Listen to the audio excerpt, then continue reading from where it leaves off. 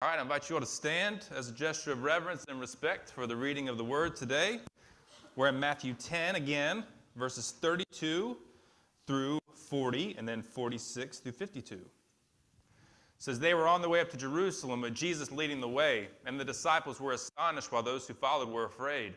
Again, he took the 12 aside and told them what was going to happen to him. 'We are going up to Jerusalem,' he said, 'and the Son of Man will be delivered over to the chief priests and the teachers of the law. They will condemn him to death and will hand him over to the Gentiles, who will mock him and spit on him, flog him, and kill him. 3 days later he will rise.'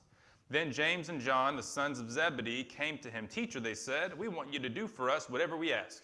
'What do you want me to do for you?' he asked. They replied, 'Let one of us sit at your right and the other at your left in your glory.' 'You don't know what you're asking,' Jesus said. 'Can you drink the cup I drink or be baptized with the baptism I am baptized with?' 'We can,' they answered.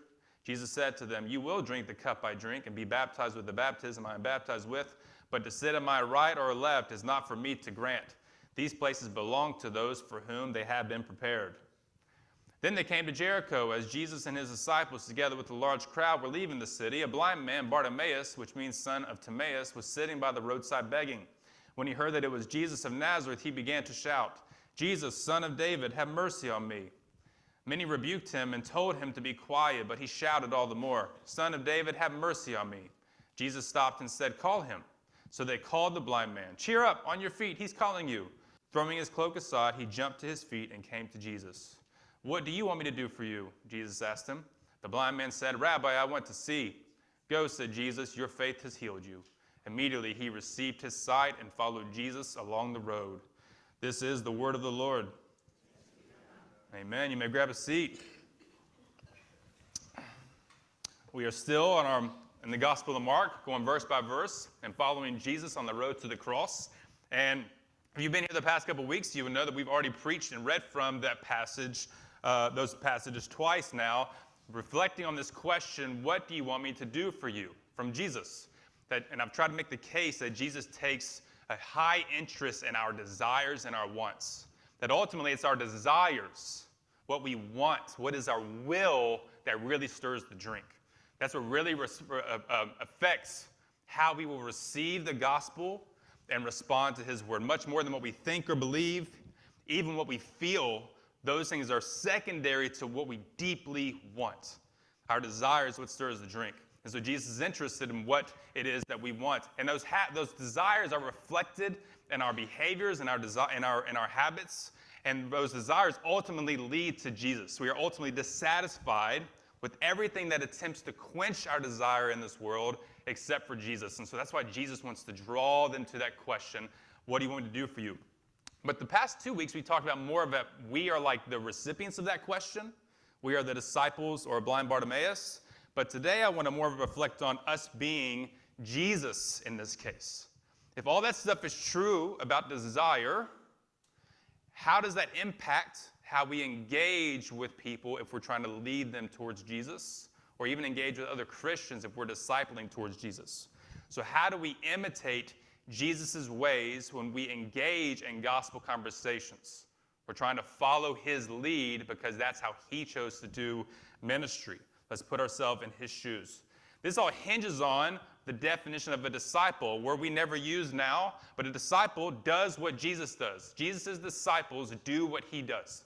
They are with him to become like him in order to do what he does. We see that even in this passage here, that this just is normal kind of description of the disciples and their relationship with Jesus. They together were on their way up to Jerusalem with Jesus leading the way. The disciples were following behind him, and Jesus says, we are going to Jerusalem. The disciples were with Jesus every waking moment. They were becoming like him, and in the course of that, they were doing what he does. And what kinds of stuff was Jesus doing along the road? Well, he was teaching, he was healing, he was exorcising demons, but he also was making new disciples. And when he encountered the blind man, he does a miracle for the blind man. He demonstrates that he not only fulfills the blind man's surface desire to see, but his ultimate deeper desire that Jesus is kind of the fulfillment of everything. He receives his sight and doesn't just say thank you and walks away, but he becomes a new disciple following Jesus on the road. So a disciple is not, it's a learner and a student, but it's more of the closest thing in our culture would be like an apprentice.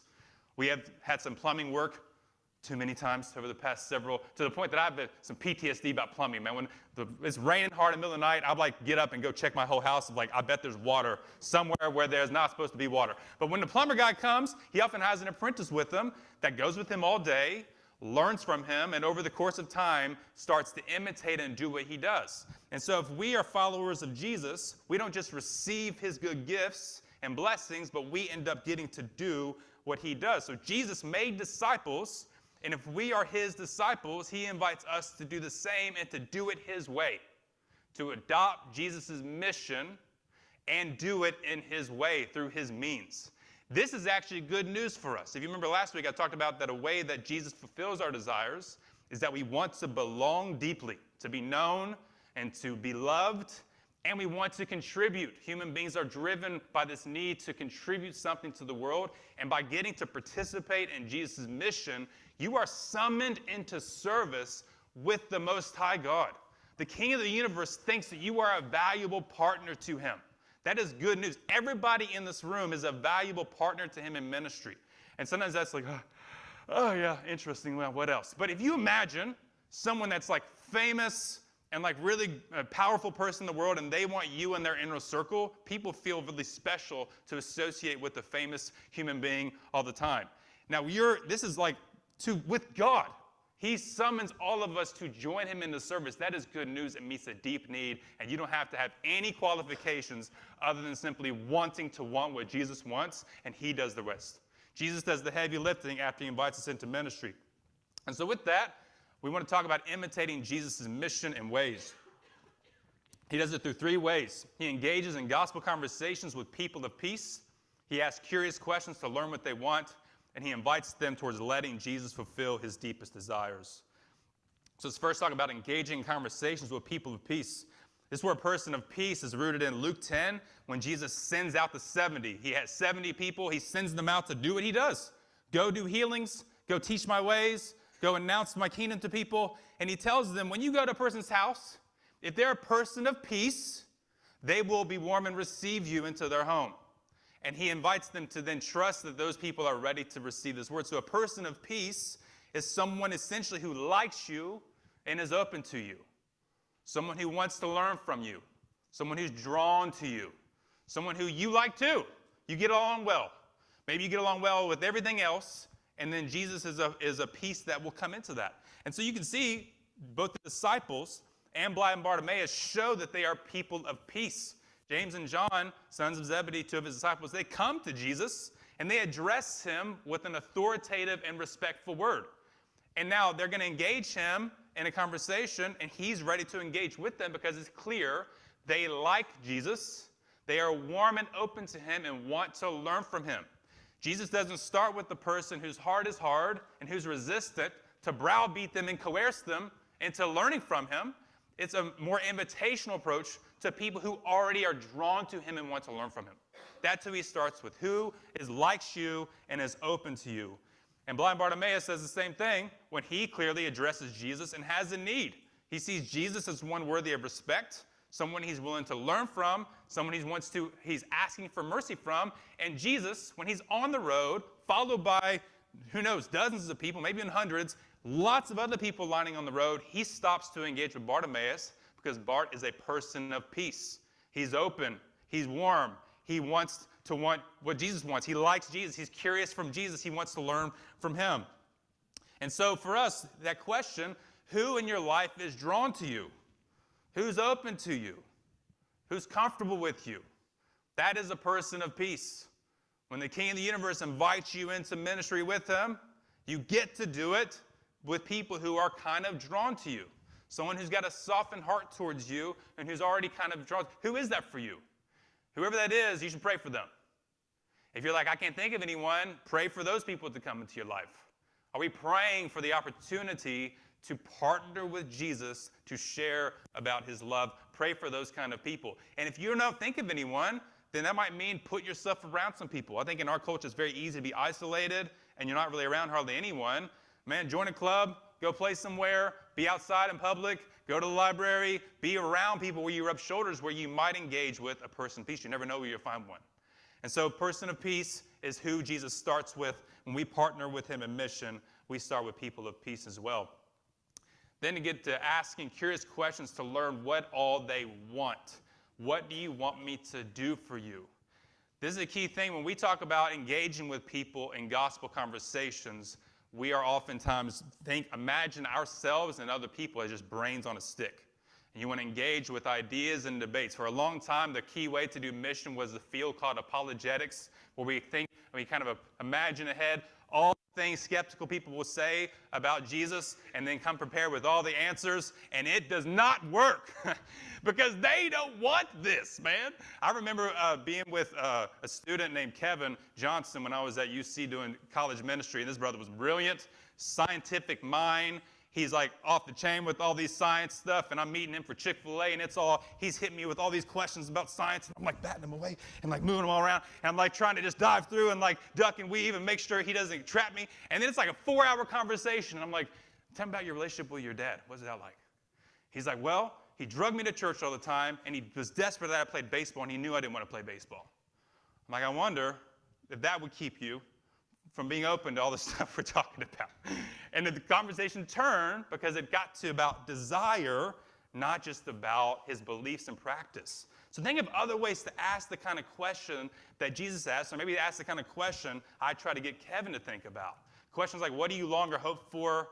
What do you wish you could change? What do you daydream about? What fills their minds up? What do they look forward to? What excites them? What are they looking forward to? What do they despise? What bothers them? What frustrates them? This is the kind of stuff that gets to the heart of what really drives a person. What it is they want. It gets the conversation away from the heady stuff, which terrifies many of us, and into the stuff that really drives them, that really actually is motivating them, stuff they may not often think about, but more a lens through which they engage the world. That's how you operate too. When someone's trying to influence you, or when you're like maybe going to receive some teaching from someone, you don't want to start with like where you all disagree so they can debate you. You want them to be engaged with you and learn from the people that have influenced you probably got to you in that way. So you ask those kind of questions, and what you might find is this. You might want to find this area from this quote from Ronald Wallheiser. He says, "It's no easy task to walk this earth and find peace.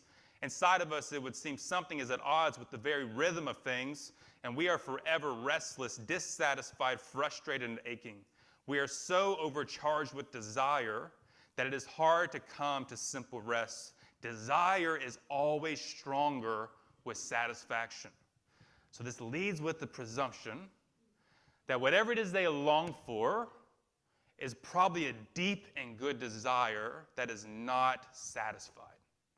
I'm curious then, where is that frustration for people? Where is that rub for them? And that might be an entry point to good news, to a better news that goes beyond their surface desires. Wallheiser goes on, spirituality is ultimately what we do with that desire, specifically what we do with that gap between that desire and that satisfaction. What shapes our actions is our spirituality, and what shapes our actions is basically what shapes our desires. Desire makes us act, and when we act, what we do will either lead to a greater integration or disintegration within our personalities, minds, and bodies, and to the strengthening or deterioration of our relationship to God, others, and the cosmic world. And so kind of a question that underlies this curiosity about the desire is, where is their dissatisfaction, and what do they seem to want to do with it? And this is not to play gotcha. These are not like an interrogation kind of questions. It's not, let's try to trap them to win an argument.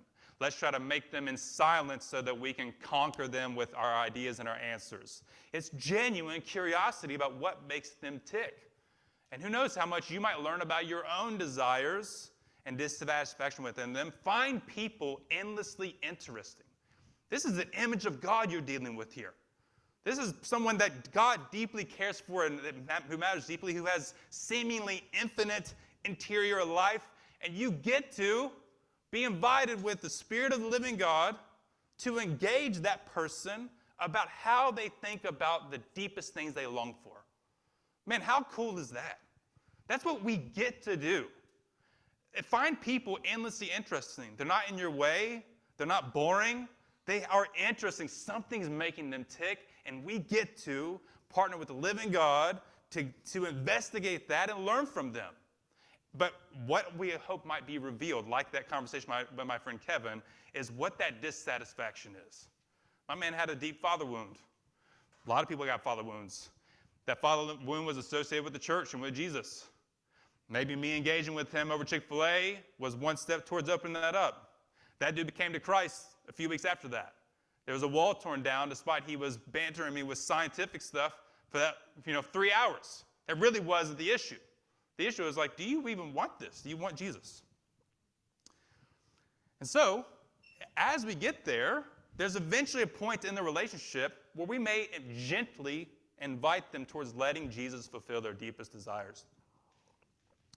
I think a lot of times, well-meaning, kind Christians kind of have a hope that niceness will win people over to Jesus. Let's just be nice to everybody. You be nice to me, I'll be nice to you. Jesus is kind of for me, but maybe your desires get met some other way. That's not Christian. A core gospel belief would be that everybody in the world needs Jesus. If they don't have Jesus, they're majorly lacking something. Their life would be better in the moment and in the age to come if they knew how much Jesus loved them. They are loved by the living God, and they need to know that. Human beings have an urge, a need to that. We're all orphans until we come to the grips with how much our Father in heaven deeply loves us and longs to be in relationship with us. And so we have to step into the awkwardness, the discomfort, the weirdness, probably even our own baggage with Jesus and with the church in order to engage people, to let them see that Jesus is where this ache comes from. And maybe you have to tell them that you have your own dissatisfactions and hungers and unmet longings and desires that are unquenched, but that you're learning how to slowly submit them to Jesus. If the kind of stuff we talked about the past couple weeks stirs something in you and you recognize, man, you're wrestling, that's good. Now you can invite them into that, not from the place of you should because I know how it's done, but man, I'm learning to find my ultimate desires are fulfilled in Jesus. So Jesus does this first with his disciples who have an unfulfilled desire. Second with Bartimaeus who gets a fulfilled one. So the disciples asked to be on his right and left. Jesus says, you don't know what you're asking me. You don't really know how much you're really asking to die on crosses with me. That's what you're asking for. And he's like, can you suffer like I'm suffering? They're like, we can do this. And he's like, you will get this desire fulfilled. You're going to follow me to your death. But to sit in my right and left hand, that's for two other people. They're going to die a different kind of death with me. So they essentially tell Jesus what they want. Jesus says, no, yes, but kinda. And then he invites them into deeper trust and intimacy from that place. So your conversations with people might reveal that they want something, and it might even be a really, really good want, but it's an unfulfilled want, which would make me think about how Jesus may draw their unfulfilled desire towards more intimacy with him. You might have to share that. I'm sure everyone in this room has unfulfilled wants. They might even be good ones. They might even be Christian ones. You might think, I don't understand how a good God wouldn't grant me this. It doesn't seem to be asking for much. It seems good stuff. And if you have that wound is a great place to draw people in. Follow Henry Nouwen's lead. He's a Catholic priest who wrote the book called The Wounded Healer, and he knew his wounds. He was a tearful man, but he invited people into Jesus from the place of his wounds. And so questions like, to a person, can you imagine Jesus still being with you and for you, even if he doesn't meet that particular want? Or could God still be good, even if he meets that deep hope you have in a different kind of way? Are we open to that possibility? The gospel will invite us to be open for that kind of possibility, especially in this world now that is broken, where sin and evil and death are still present, though God has crushed those enemies once for all. These questions invite people to consider an imagination beyond their tunnel vision. You've been with people that want something really deeply, and it's actually a good want. they have a loved one who's an outstanding person and want that person to get well. That is a good want. And you have to imagine, can Jesus be good even if he doesn't meet that? It's a good one. It's a mystery why he won't do it right now. Can you imagine God loving you enough, being for you and with you to still show you his love in that place? Because sometimes that place of pain, the real pain is not the actual pain itself. It's a sense of abandonment. No one knows my pain like me, and maybe God isn't around. If I feel this way, maybe he's not around. Your questions and invitations help people consider Jesus is willing to meet them in that space right there. Or to people, when I share the gospel with them, sometimes I try to make the question, would you like the gospel to be true? They're clearly mad about it. If it turned out to be true, would you be glad or frustrated? I had a walk with a guy in my neighborhood a while back. I maybe told this story before. I can't remember. But he found out I was a preacher. You never know how people respond with that. Sometimes people shut the conversation down. Sometimes they tell me all of their spiritual beliefs and conclusions and expect me to affirm them. Sometimes they argue. This man chose to argue. And I'm like trying to bat around his arguments too. And they're all intellectual arguments. Eventually I've just said, do you want this to be true? Like if you found out the gospel was true, would you like that? He was like, no, I don't like the story. I'm like, that is going to influence how you hear everything I'm saying to you. I would think about why it is the case you hate that story. And what story do you like instead? The conversation ended. I haven't seen him since, but at least turned it. I saw him walking recently. I should just come up behind him and sneak up all preacherly and invite him again. But that dude, he thinks he wants to argue, and he thinks I want to argue with him, but if I make it about what he really likes and wants, it really gets to the heart of things. What do you dislike about this? You maybe might agree. I might not like the story too, but it's the best story of all the stories, and I'm choosing to learn how to trust it. Maybe you can too. But the blind man, he gets a desire fulfilled. The prayer is answered. He gets it. He wants something so bad that he gets it, and Jesus draws him into intimacy with him. The blind man said, Rabbi, I want to see. That's all he wants. Make me well to see, and I'll be done. Go, Jesus said, your faith has healed you. But he received his sight and didn't go away without gratitude, but he instead followed Jesus along the road. He let that healing of the surface level want that was good draw him deeper into intimacy. And last week I talked about there's times when we get a prayer answered, something we deeply hunger for, and the ache still is there. It doesn't quite quench the depth of it. And so Jesus can draw his fulfilled desire towards more intimacy with him. And so maybe a person you're engaging with has a lot of stuff going well for them. Praise God. They set their goals, they conquered them. I wonder if there's still a deeper ache. Maybe there's an invitation to that person. Are you getting everything you wanted? You set out when you were young that you were going to get this degree and get this kind of job and this kind of home and this kind of spouse and this kind of vacation trips and this kind. How's it going? How's it working for you? Are you getting everything you wanted? Is life good? Do you feel like your full desire is quenched? Maybe there's more to it. Jesus is inviting that blind man to consider that, and he did. He followed Jesus along the road. And so that's how we can think about our conversations with them. And many times, I've been pushed on this recently. Aaron may mention this when I invite him to share a little bit because I like this, that he shared this with me. That you can pray with them in their presence. Not just praying for them, I'll pray for you later on. But when you pray with someone, it acknowledges the Spirit of God is in this room and cares about them even more than you do, and invites them to have an encounter with this Spirit of the living God right then and there. That will transcend whatever you think you can contribute with your arguments and your discussions and your questions. And sometimes I imagine, well, I'm well prepped, and I think about this, and I'm a quick-witted responder, and like that's enough. No, it's not. It doesn't do it. It only happens through this kind of invitation that God does the real work with the person. And so that's ultimately where we land here. All the prep can matter all at once. It's nice to be prepared, but I love Jesus' line in Mark 9 when he says, this kind can only come out by prayer. You pray for people of peace to enter your life. You pray that you would have the courage to engage with curiosity, with genuine humility and love, with boldness, with an openness that you too get to encounter the love of God in a unique way by partnering with him. Every time I pray for our service before we start here with people that are part of the service, I pray that they would eat first.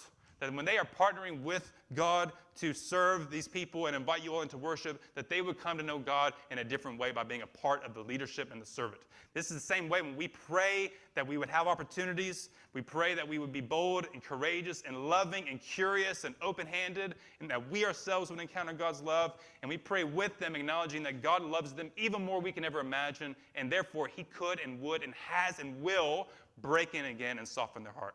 And you never know what can come from that. These kind can only come out by prayer, not by our skill set, not by our prep, not by our intellect, not by our personality type, not by us having all of our ducks in a row, not through technology and other kinds of means of gathering enough resources. It's about the people of God, practicing the presence of God, and begging God to do a new and fresh work to invite people into his love again. He's already done the work. He did the heavy lifting by dying on a cross and conquering Satan and eliminating sin and telling us death would not get the last word. He's already done the work by giving us the Spirit in our actual bodies to give us with wisdom and giftings. He's done the work by putting us in people's lives. He will do that work in the end and invite us to share in that forever and ever. Let's pray.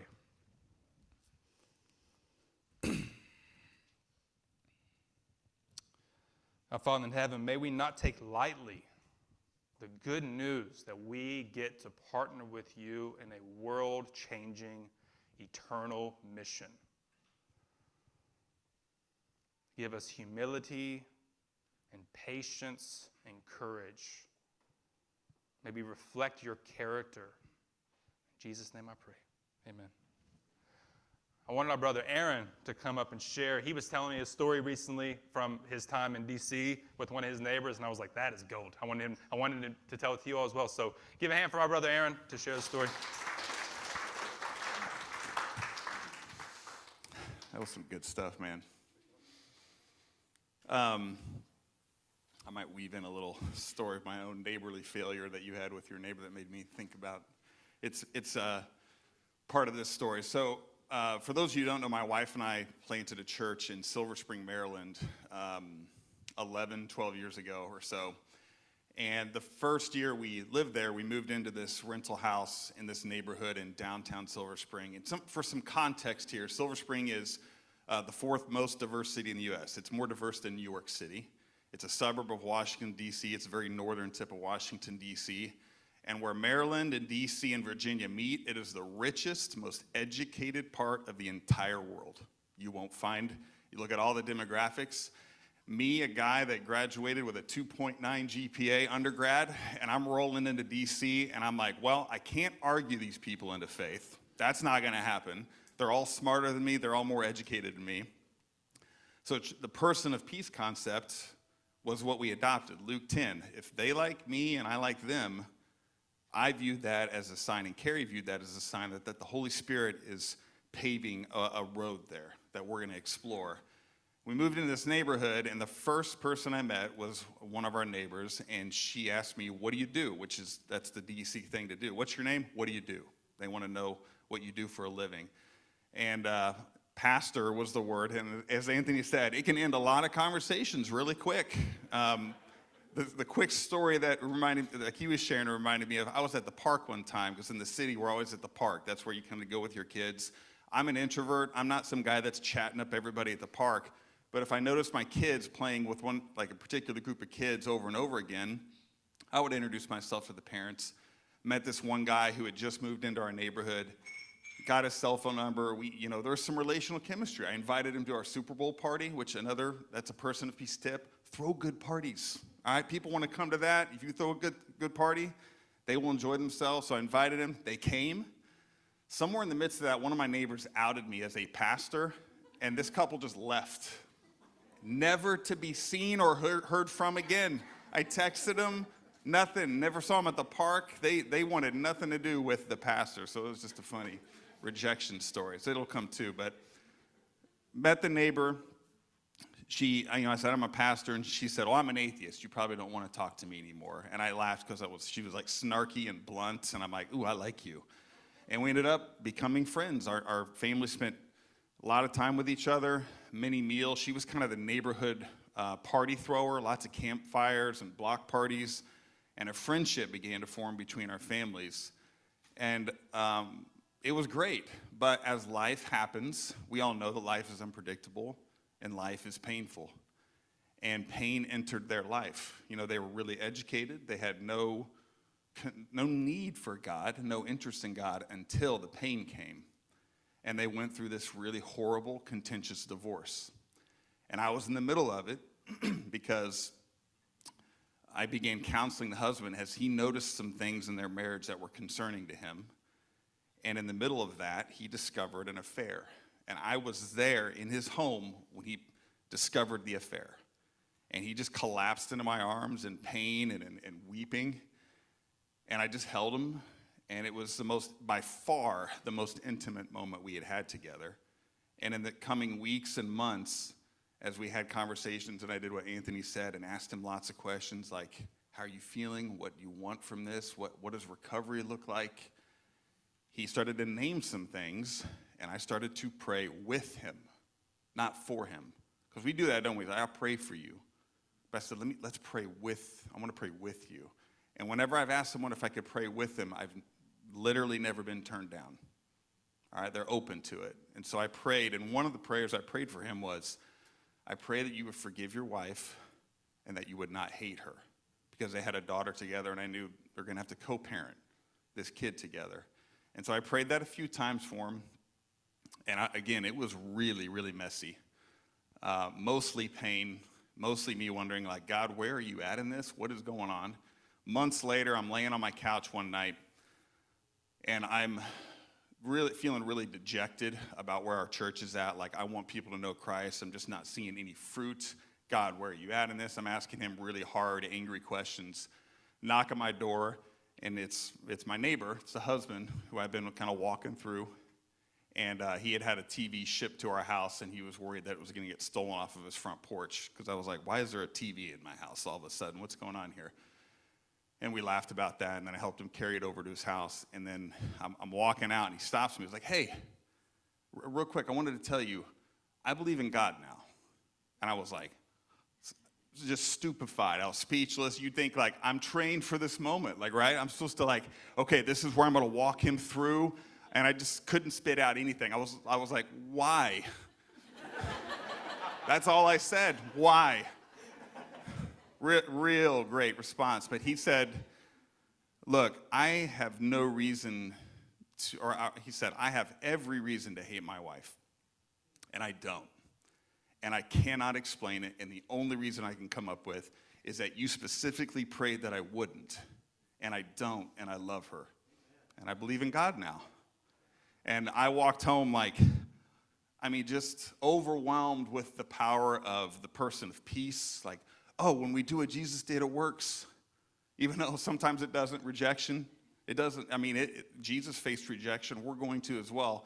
And then the power of prayer. People don't want to be argued into faith. People don't want to be our projects. People want to experience God. And when we pray with them, we just guide them into the presence of the Holy Spirit, and he takes over, and miracles happen. That's it.